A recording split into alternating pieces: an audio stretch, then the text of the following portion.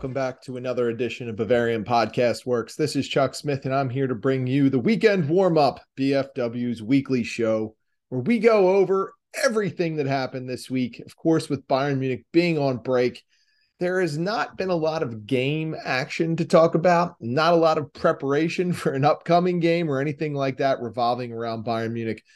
But like most international breaks, BFW has really taken a dive headfirst into the German national team. So we will definitely talk about that.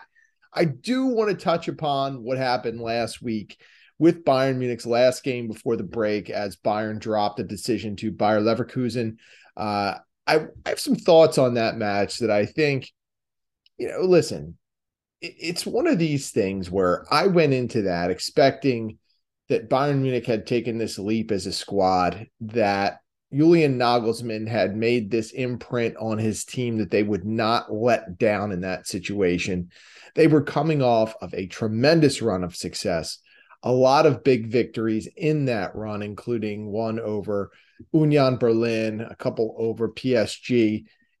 The team had all the makings of one that had gotten over the hump into being a very mature unit. But I think as we saw against Leverkusen, they did look past that team. And Leverkusen is not one of those squads in the Bundesliga that you can take lightly.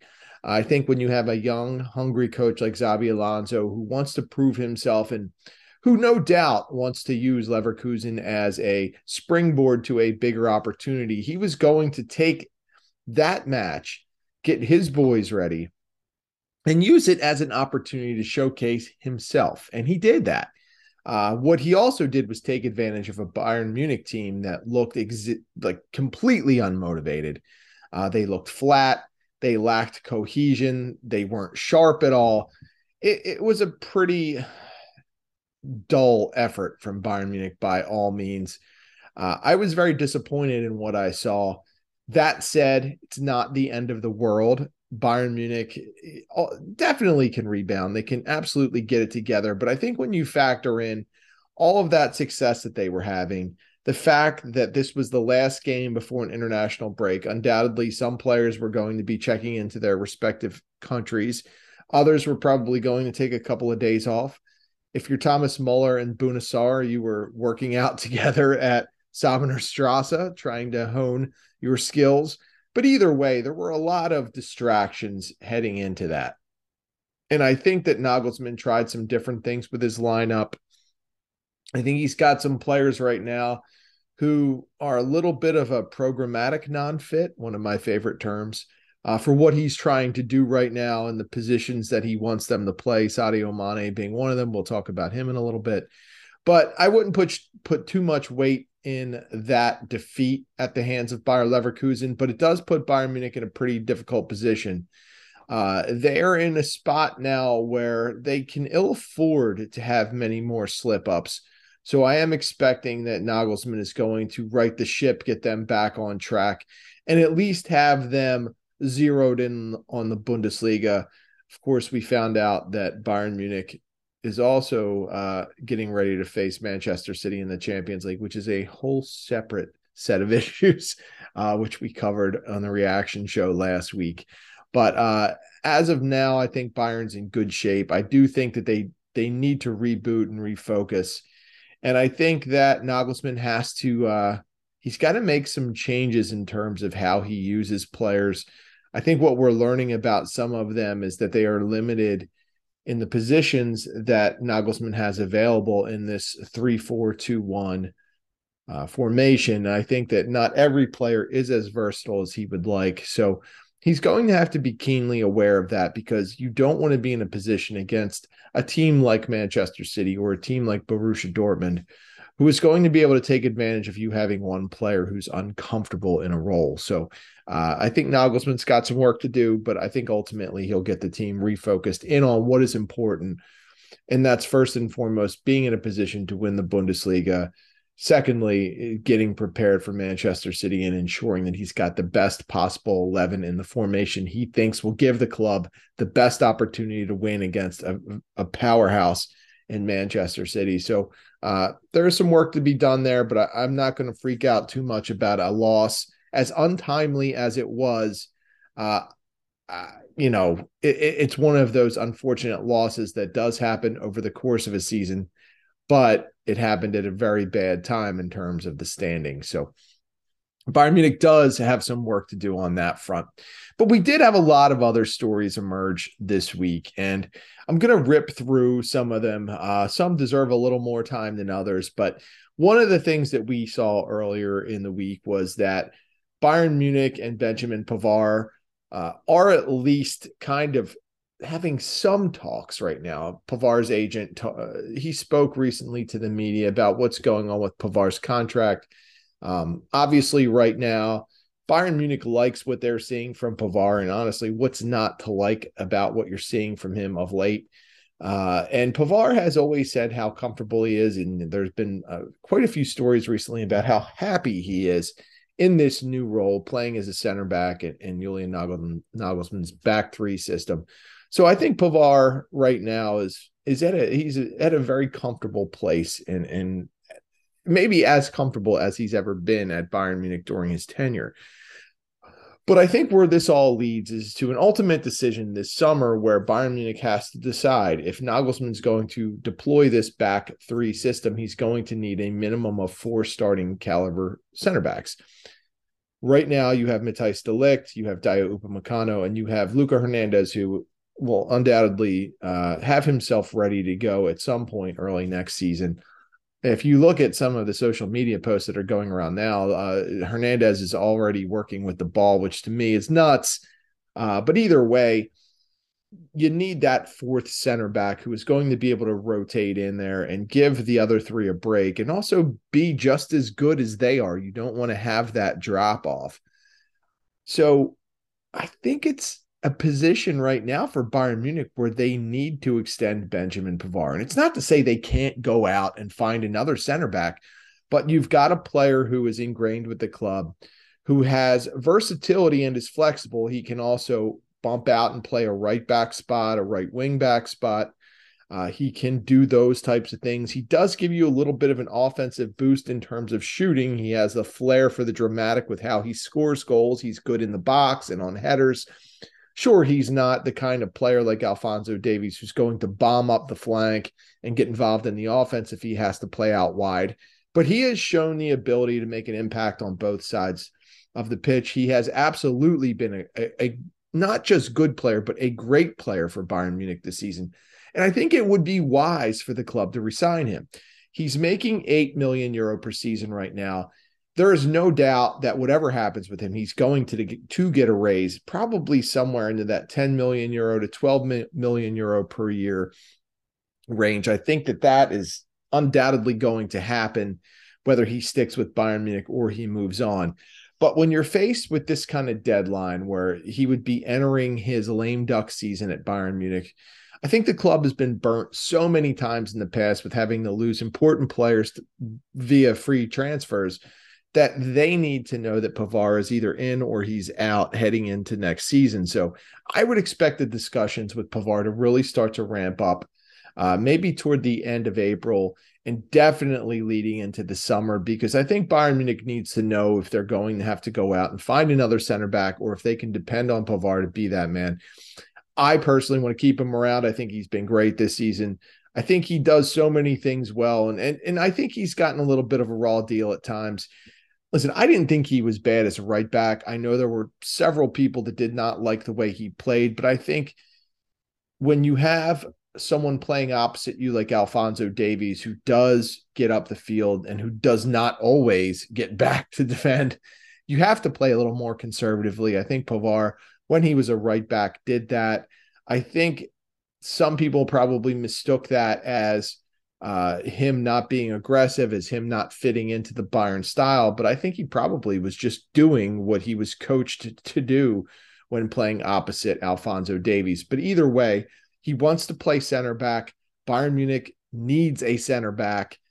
He has done exceptionally well as a center back. It all makes sense. I think you bring him back unless he is in a position where he's going to double his salary and upset the apple cart for what you're paying the other center backs on the team. I think if you're getting him in that 11 to 12 million euros per season range, I think that's a really good deal for both parties. I would do it. I would do it in a heartbeat. I think that Bayern Munich should get a deal done with Benjamin Pavard. It makes sense on every level. He's got the support of the coaching staff. He is, by all accounts, very comfortable with where he's at. And I think if Bayern can pledge to him that he can stay at center back and he will be in the regular rotation, that he would be inclined to sign that deal. And I hope that he does, because I think it's a good fit, especially under Julian Nagelsmann. It's not easy to play under Nagelsmann, as we've seen. He likes to tinker. He likes to move people around. But Pavard has really seemed to benefit from not just Nagelsmann, but other members of the coaching staff. I think it just makes too much sense not to happen. One of the other big stories that we saw this week was one that leaked out from Forbes, of all places, that FC Barcelona might be considering selling Robert Lewandowski. And of course, when you're at BFW, your natural inclination when you look at the situation, even though you might have a lot of skepticism as to the reality of Barca selling Lewandowski after one season, would you bring him back? Of course I would. I would absolutely would. But to give you some kind of backdrop on the craziness that happened since this Forbes story dropped, of course, we wrote it, and our own RIPLT had the honors of writing that one. It was a little bit of a kind of social media frenzy that went on. And let me give you some inside info here. So Tom, after the story had broke and we had our story posted and there was our official tweet, Tom had just posed the question, which, as we know on Twitter, can often ignite an inferno. So Tom posed the question, would you bring him back? And then he got a host of Barcelona fans that really attacked him on Twitter, which I think it's funny because, it's Barca fans and they get very, very sensitive. But we also had Bayern fans chiming in as to whether or not they would bring Lewandowski back if it was possible. So we had all of that going on. And then we wake up Thursday morning after all of that happens on Wednesday, and we get a message from Phil who says, "Hey guys, I think Robert Lewandowski followed BFW on Twitter." Now, Phil did not take a screen cap of this, but it was just hilarious to me that in how all of this happened over the course of Wednesday, when we had that story drop, then we followed it up with Bayern potentially spending money, some quotes from Herbert Heiner on whether or not Bayern would spend money on a striker this summer. We kind of posed the question within that, would Bayern be tempted to bring Lewandowski back?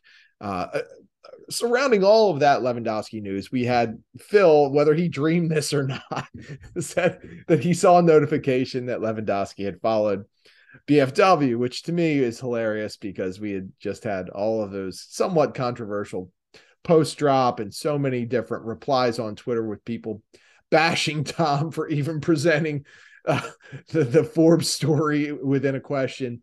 But anyway, I thought that was funny with Lewandowski. Of course, by the time Phil got to us, he had probably either unfollowed us or it was some kind of hack account, fake account, whatever. But I kind of think that Phil, his eyes did not deceive him. Lewandowski probably got caught up if he was scrolling Twitter and read the story and maybe hit follow and then thought better of it. Maybe he found some of those stories back from 2018 where I said he was a jerk, but Bayern needed him, which is, I still believe, listen, the guy can be a great player.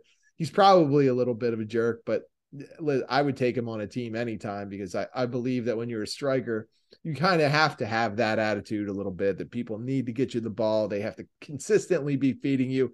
I think that's what Robert Lewandowski wants. I think he gets along with his teammates fine. Well, except for the fights with Hummels and Coman. But either way, I think Lewandowski is a great player and that either Barca or Bayern would be happy to have him. When you look at that, would I take him back at Bayern? In a heartbeat. Now, I know that Lewandowski did not like, at least there were reports that he did not like playing for Nagelsmann so much, as they were not on the same page with how the team got the ball to the striker. But listen, if you're talking about making an instant improvement, there is no question that if Lewandowski was available, and whether he is or not remains up for debate. Who knows if the Forbes story is true, or if Barca is looking to shed salary, or whatever. However the case may be, if he was available, would you take him back? I absolutely would. I think he would be dynamic back, and I know he's getting a little bit older, but he absolutely can still put the ball in the net. He would be a bigger threat than Eric Maxim Choupo-Moting, obviously.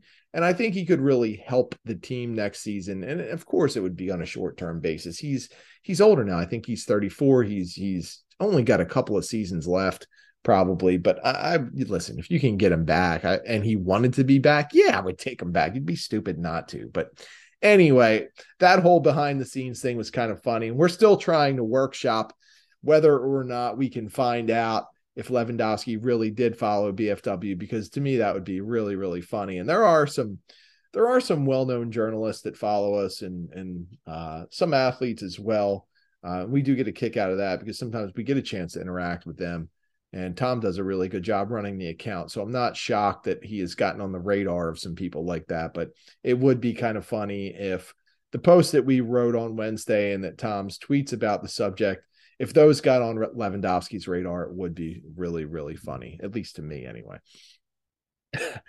One of the other things that we saw that we didn't cover last week that I think is important to take a look at is the selections that Hansi Flick made with the German national team. And as you've heard and read about all week, Hansi Flick made some controversial decisions. He left home a lot of players who traditionally would have been called up. And to me, I think this was the perfect opportunity for Flick to do that. He absolutely took some chances with some of his selections, but right now Germany is playing Peru, they're playing Belgium. These are just friendlies. And, he lost Jamal Musiala right off the bat due to his injury. He lost Armel Belakacep, who was kind of probably a fringe player. A youngster with some potential, but a fringe player on this roster nonetheless. So he lost those two right off the bat. But he decided to leave some others at home, which I know upset a lot of people. And I got criticized a little bit for some of the ways that I categorized the players in terms of how Flick selected them. So let's just take a quick rundown of the roster.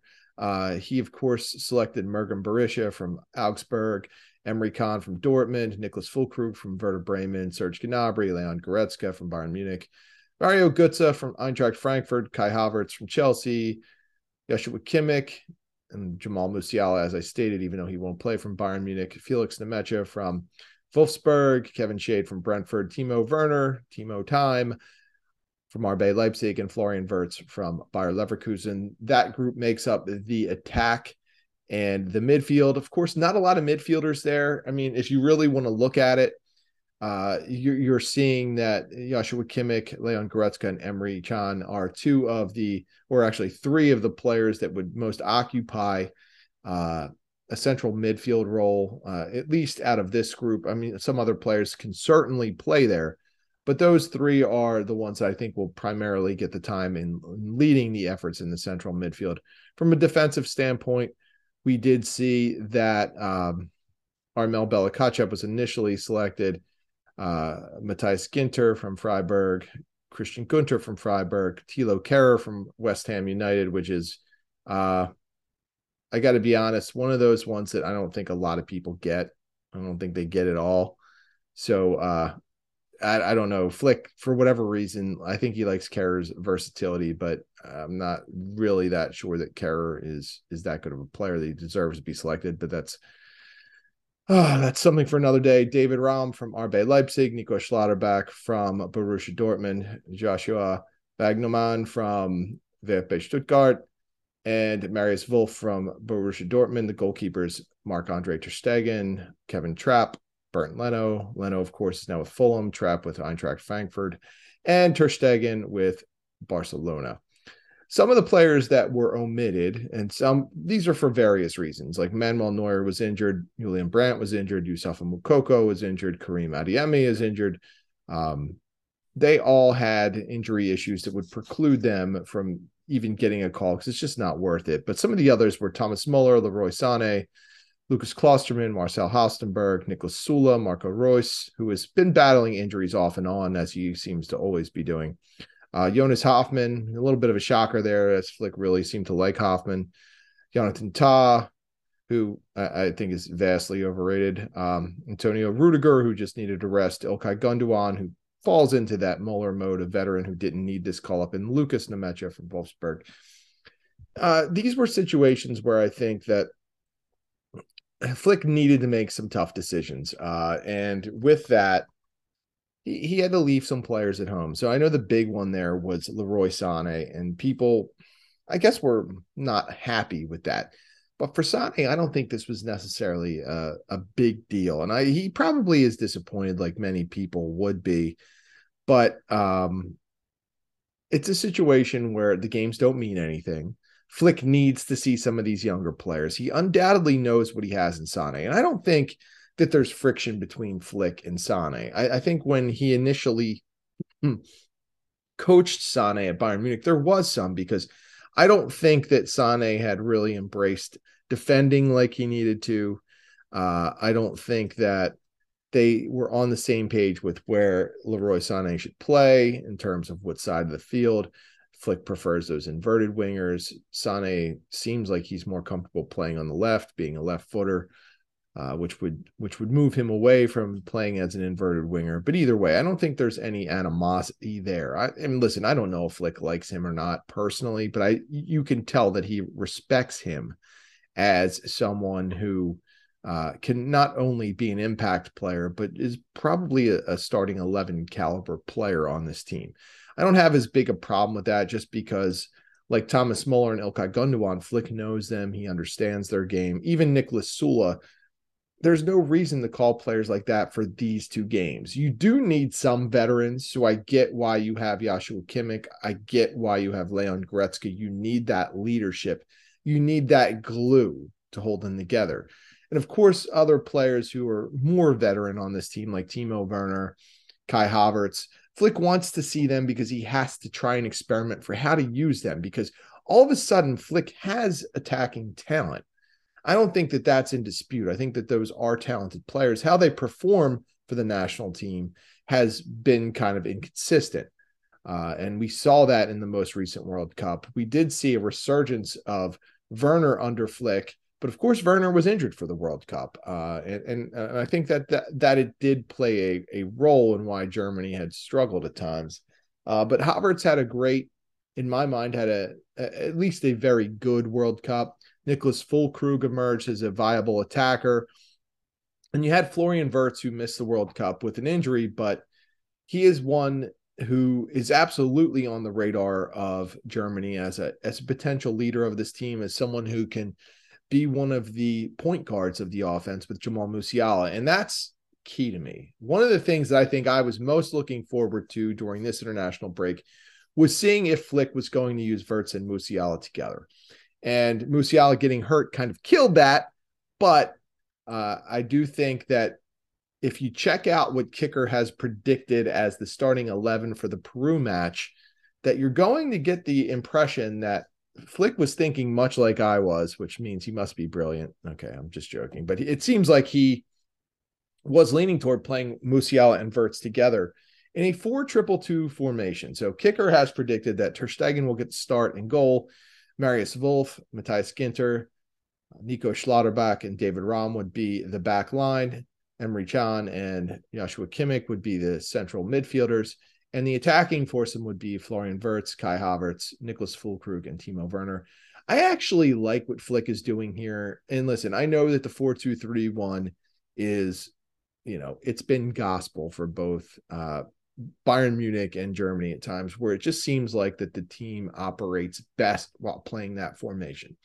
But I think given this cast of characters that Flick has, he needs to find a way, not just with this group, which is a mishmash of veterans and youngsters, but moving forward, he needs to find the best way to use this attacking talent. And I think, when you take Thomas Muller out of the equation and you take Leroy Sané out of the equation, you probably do want to take a look at how Wirtz and Havertz play as what amount to be attacking midfielders working in tandem. You want to see how Werner's speed complements Füllkrug's nose for the goal. Can they be disruptive as a foursome working together?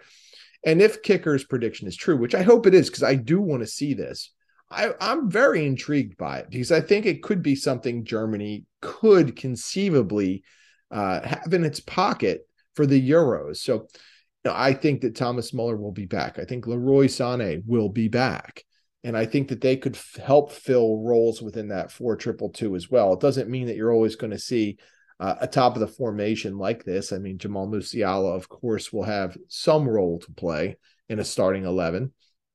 But this is a good thing for Flick, and this is a great time for him to experiment with things like this. So I'm pretty intrigued by what Flick does with the players he selected during this break, and I'm pretty happy that he's choosing to go this route, because I think we're going to give the players an opportunity to function in ways that we're going to be able to see what they can do. And for players like Werner and Füllkrug, they're going to be given the opportunity to lead that attack at the top. And for Wirtz and Havertz, I think we're going to see roles for them where they can best be used. And if we get a good gauge on how those four players operate, and you back them up eventually with Kimmich and Goretzka working in tandem in the central midfield, I think it really just will come down to, can Germany find two outside backs from among all of these players that they have tried there? Can they find two outside backs to emerge and really just take the reins and run with those positions? In my mind, those are the biggest question marks on the team right now. It's not the attack. It's not the midfield. It's not even the center backs. It's those outside backs positions, which Germany cannot seem to find anyone to latch on to and take the reins and control the position and become an established starter. So I think Flick's going to look very closely at who he can use out there at those positions. And if anything, I think we'll see a lot of subbing going on for Flick to take a look at those things. All I know is I hope it's not Thilo Kehrer, because I think he has been one of the, worst players for Germany in recent years. And I have trouble, as much as I admire the job that Flick does and how I think Flick is a great coach, he seems to have this soft spot for Kehrer, and I don't quite get that. And it's always kind of bugged me, I'll be honest with you. I need to see progress more than anything, though. I do need to see how this team functions. I want to see them looking aggressive. I want to see them looking fluid offensively. Even though this is kind of a makeshift back line, I want to see how they communicate in front of Marc-Andre ter Stegen. I want to see how they operate in providing coverage when the outside backs get up the field. We know Marius Wolf has played some as an attacker during his career, so he is a player that can get up in the play. I don't know that he's quite the threat that someone like Alphonso Davies might be. But when you group him with someone like David Raum, who is also a player that's more attacking oriented, you've got the possibility to have a very good attacking group, but you also have the risk of leaving your center backs too exposed. So Flick's got some work to do. He's going to experiment a little bit, but I think this is an exciting time for Germany. They're disappointed in the World Cup, there is no doubt. And Flick is probably at the end of his leash with those at the DFB, because he was expected to come in and at least get this team competitive, at least get them through the group stage, which he did not do. And whether anyone wants to admit that or not, it was a massive failure. And he didn't have all the players he wanted due to injury, and they caught some bad breaks. But the bottom line is Germany underperformed at the World Cup, and they need to redeem themselves. And even though these are meaningless friendlies, they need to go out and really establish that they are a competitive unit no matter who goes out there. Think back to that Yogi Löw era where they came off of winning the World Cup. They had won the Confederations Cup with essentially their B team. That's the kind of, for lack of a better term, organizational depth you want to have. You want to be able to have your top level players be able to compete for a World Cup, but you want that next level down to be the type of team that can take out, say, no disrespect, but a country like Peru. Belgium is a little bit different of a case. They have their own issues. They have a massive amount of talent, but they are a bit of a mess. If you remember the stories from the World Cup, they were all at each other's throats. So Belgium has its own things to deal with. Germany, meanwhile, just needs to take a look at what it has, figure out what works and what doesn't, and hopefully Flick can start building to having the team ready to make a really strong challenge at the Euros in 2024. Finally, one of the biggest stories across all of football that we saw this week break was that Bayern Munich might not necessarily be happy with blockbuster transfer Sadio Mané. And Kerry Howe from Sport One broke the story, and it was, to me, very interesting to see some of the issues that are arising regarding Sadio Mané and how he has really, I guess I don't want to say integrated into the team fully, because I think he is, from a social and team member aspect, he is integrated perfectly. But from a tactical standpoint, he is not performing like Bayern Munich would want him. And some of the things that Hal pointed out, and to me, I believe that Kerry Howe, I think he's a great journalist and does a fantastic job. So I don't think this is one of those situations where this is someone looking for clicks, someone looking to create a controversy out of nowhere. I think Howe had some very valid things that if you're watching the games closely, you probably have thought about Sadio Mané at one time or another. But some of the things that they pointed out is Mané is lacking that same speed and explosiveness that he had at Liverpool. And to me, Mané still looks exceptionally fast, but as a player gets older, there is the old adage of losing a step. And it wouldn't shock me if Mané has lost a step. When you look at the heavy wear and tear that he accumulated under Jurgen Klopp at Liverpool and how often he was used, what he was asked to do in terms of his responsibilities, there is absolutely a chance that Mané's body is starting to go and work against him, that he could be on the downside of his career. Being over 30, being a player whose game is predicated on speed, quickness, and explosiveness, it's not shocking that Mané is starting to slow down a little bit. And while to my naked eye, maybe I don't see that, I was probably more focused on some other issues that I had noted myself. I do think that if Bayern Munich is pointing that out and Hal is talking about it, I think there's probably something to that. He might not be as fast as he once was. Can he adapt and turn his game around to make up for not being able to do all of the same things that he could do when he was younger? That's one of the key things that I think we'll see over the course of the rest of this season from Mané. What kind of adjustments does he make if he truly is lacking a little bit in that speed and explosiveness that he once had? Some of the other things that Hal brought up is that Mané is not really comfortable operating in this back three system. When he plays in this back three, he's usually either atop the formation or operating as one of the attacking midfielders. I don't think either of those roles really suit him. I think he is best suited to play as a left wing in a 4-3-3 or a 4-2-3-1. So naturally, this is creating some issues that he's not playing a position that he's fully comfortable in. And you can tell he has went off sides a ton. At least on the pitch, it looks like he's maybe not fully in sync with his teammates. It looks like he also might be having trouble judging when and how to make his runs, where to make his runs off the ball in terms of how Bayern's attacking. One of the other things that Hal brought up was that because of how Alphonso Davies plays, it's affecting how Mané plays, that Davies eats up some of that space on the left flank, and it's not giving Mané the room he necessarily needs to operate as effectively as he once did.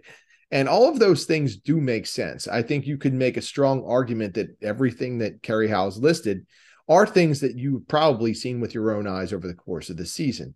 When it comes down to how Mané is performing in training and maybe why he hasn't been selected as much of late, apparently he's losing the ball a lot in practice, and it's become such a problem that the Bayern coaching staff has noticed. Now, one of the things that the Sport One report did point out is that Mané is absolutely been a beast of a defender. He is not shirking any of those responsibilities. And for what he may be lacking in terms of possession at this point, he's making up for in trying to defend and at least play both ends of the field, but he is apparently struggling with losing the ball. So when we factor all of this in and we think back to last summer and how excited everyone was about Sadio Mané, and I think everyone had a right to be. He was a great player, an exciting player. It was coming at a time where Robert Lewandowski was undoubtedly going to leave for FC Barcelona. I don't think there was any doubt in anyone's mind that that move was happening. So getting Mané at least was going superstar for superstar. The problem, and this is one of the things that I was worried about back then, was that it wasn't a like for like substitution there. Like Mané was not going to bring to you what Lewandowski could. Sure, Mané can score, but was he going to be a significant upgrade over players like Leroy Sané, Kingsley Coman, Serge Gnabry, or even Jamal Musiala, who I still will campaign as the best wing on the team? I never thought Mané was going to be one of those players that was so good that you would bring him in and put him into that wing mix. I thought if you were going to bring him in, someone would have to go. And of course, no one did. So when you look at the situation, you see that Mané is struggling operating as a striker, which it's not really his role. I mean, if Bayern was playing somewhat of a 4-4-2 or something like that, he might be able to fill that role. But we're not seeing that at this point. For Mané, not being able to play as a left wing, I think has taken away from his game. I think that he has struggled a bit for sure. And, you know, to me, and when I looked at the situation back then, while I was excited to see Bayern get a big name at a time where they probably needed a big name, I just had trouble envisioning how this would all work and how it would fit and whose playing time would get reduced in favor of Mané, because you just don't bring in Sadio Mané to have him sit on the bench. And even though Bayern is doing that now, I will credit Nagelsmann. I think that it takes a lot of fortitude to make that decision, to take a player of Mané's reputation and of his standing in the game overall and to put him on the bench. I think it's a tough decision for a coach to make, but I give Nagelsmann credit for doing it. But either way, Mané to me was always a risk because I didn't see how he would fill the void that was needed on the team. And you already had more than enough wing talent. And to me, as much as I think maybe I was excited about the prospect of his name and what he potentially could do, I was always very skeptical about how he would fit. And I don't think he has been a great fit. Now, even with all of that said, and even if I don't think Mané was necessarily the best move Bayern could have made at the time, I will say it's a little early for anyone to jump in and say that he can't absolutely play at Bayern Munich. Now, I don't have as high as expectations for Mané as some others might. Like, I think at this point, it's tough to envision where you play him. As an attacking midfielder, I don't know that that's the best role suited for him. If you're trying to play him atop the formation, frankly, Eric Maxim Choupo-Moting has been better.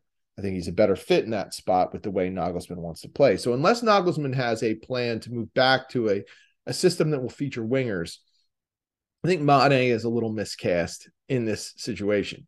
Does it mean that he has no role whatsoever? No. Like I said, it's a little early to throw dirt on his grave here. He's still a great player, but he's going to have to make some changes within his game. He might have to change the way he plays a little bit. And, listen, I don't know if he's capable of that at this time, and that's something we'll find out.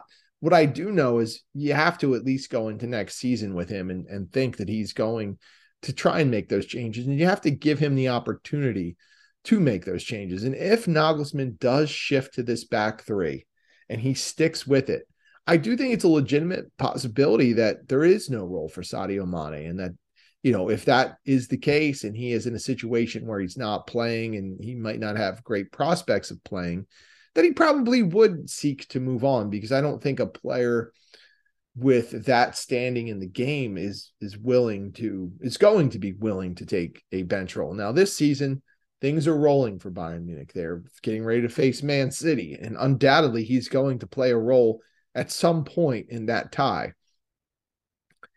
So I think for him, it's no matter what happens in terms of sitting or starting in the coming weeks, as long as he is in this race in the Bundesliga, as long as he is playing in Europe in terms of competing against Manchester City in one form or another, he is going to be okay with all that. But I do think he's going to take a look at the situation. He's going to probably have conversation with Julian Nagelsmann as to where he fits moving forward.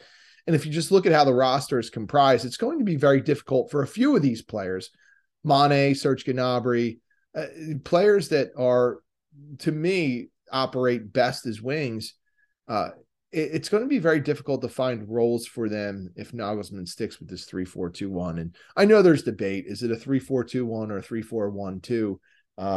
To me, it just looks like a 3-4-2-1 and operates better. And maybe that's because Thomas Muller is one of those three players at the top of the formation, and he just prefers playing behind the striker. I don't know. Maybe Nagelsmann has a little different outlook for that moving forward, which is also a possibility. But either way, it leads fans to think about this. Has this Mané move been successful? And while it may be too early to grade it at this point, what do you think you're leaning toward as the season ends?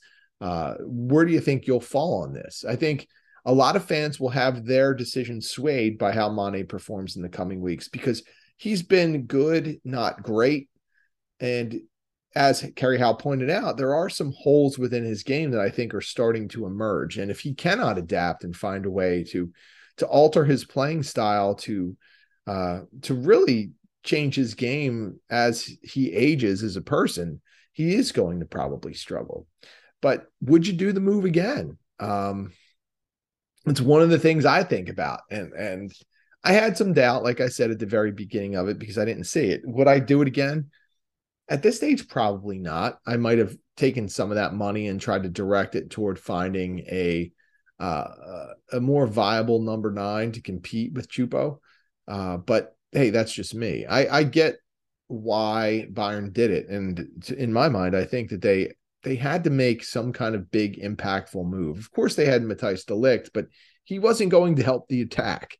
They needed some kind of attacking player to bring in and help ease the loss of Lewandowski and really take some of the pain away and sting away from what ultimately was going to be Lewandowski leaving the team, which of course he did just, I believe it was days after Mané was acquired. So if I remember correctly, the two of them had a nice discussion at Sabener Strasse talking about their futures. And of course, for Robert Lewandowski, that future included a move to FC Barcelona not long thereafter. So Mané, the acquisition of him has really been discussed and bandied about, but drop to me in the comments what you think about Mané, how he's done, and honestly, where you think this is all going for him, because I think it's a hot topic. It's a legitimate one for Bayern Munich fans to think about. He obviously brings a very hefty salary with him.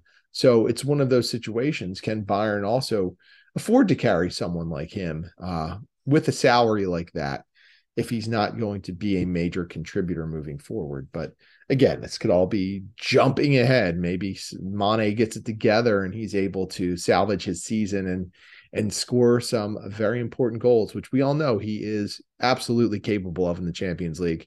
Bayern was victimized by Mané a couple of times, if you all remember correctly. So I'm not going to hit on any entertainment this week. I am set up to watch the final episode, or not the final, the latest episode of The Mandalorian today. So I am a little bit behind on that. I did not watch last week's yet, so I will get to that. But as you all know, I am enjoying that and very interested to see where that goes. Otherwise, there is absolutely no entertainment update. So that'll wrap this edition of the Weekend Warm-Up up. Our podcast, I don't know how this will affect any listeners, but it will be shifting to Anchor, which really shouldn't really change anything with how it's distributed. We are moving over in what we found, or at least we think was the best deal possible for us, and that was to retain all of our previous podcasts and have them moved over. SBN had offered to do that. So we are moving, but it shouldn't really change any way for you guys, the listeners, for how you find us or anything like that. We are going to have to somewhat change the name, I think, but we're working on the logistics of that as well. So hopefully we can do something that doesn't change things too much and makes you all able to find us just easily as you do now. But it will definitely not be called the Bavarian Football Works podcast any longer. We have to kind of look at that and see what we're going to do. And, of course, in any case like this, we have to do something that is going to be agreeable with SBN as we split off as a podcast, not as a site from the greater SBN family. So just to give you that little bit of news, but we'll keep you up to date on all of that. As always, you can get me on Twitter at the Barrel Blog. You can get the site at Bavarian FB Works. You can get our tweetmeister, Tom Adams, at TommyAdams71, and you can get the mysterious one, I Need No Name, at BFWINNN. Get all of our great writers and podcasters at BavarianFootballWorks.com. I think we've done some really good work this week. So if you haven't checked it out this week, or you've been slacking on your BFW reading, go back and hit some of the archives and find some of the things we've worked on, some of these stories that we talked about. I think you'll enjoy them. As always, enjoy the games this weekend. Germany plays Peru on Saturday, I believe. So enjoy that. Have a couple of beers on me, and we will see you next time.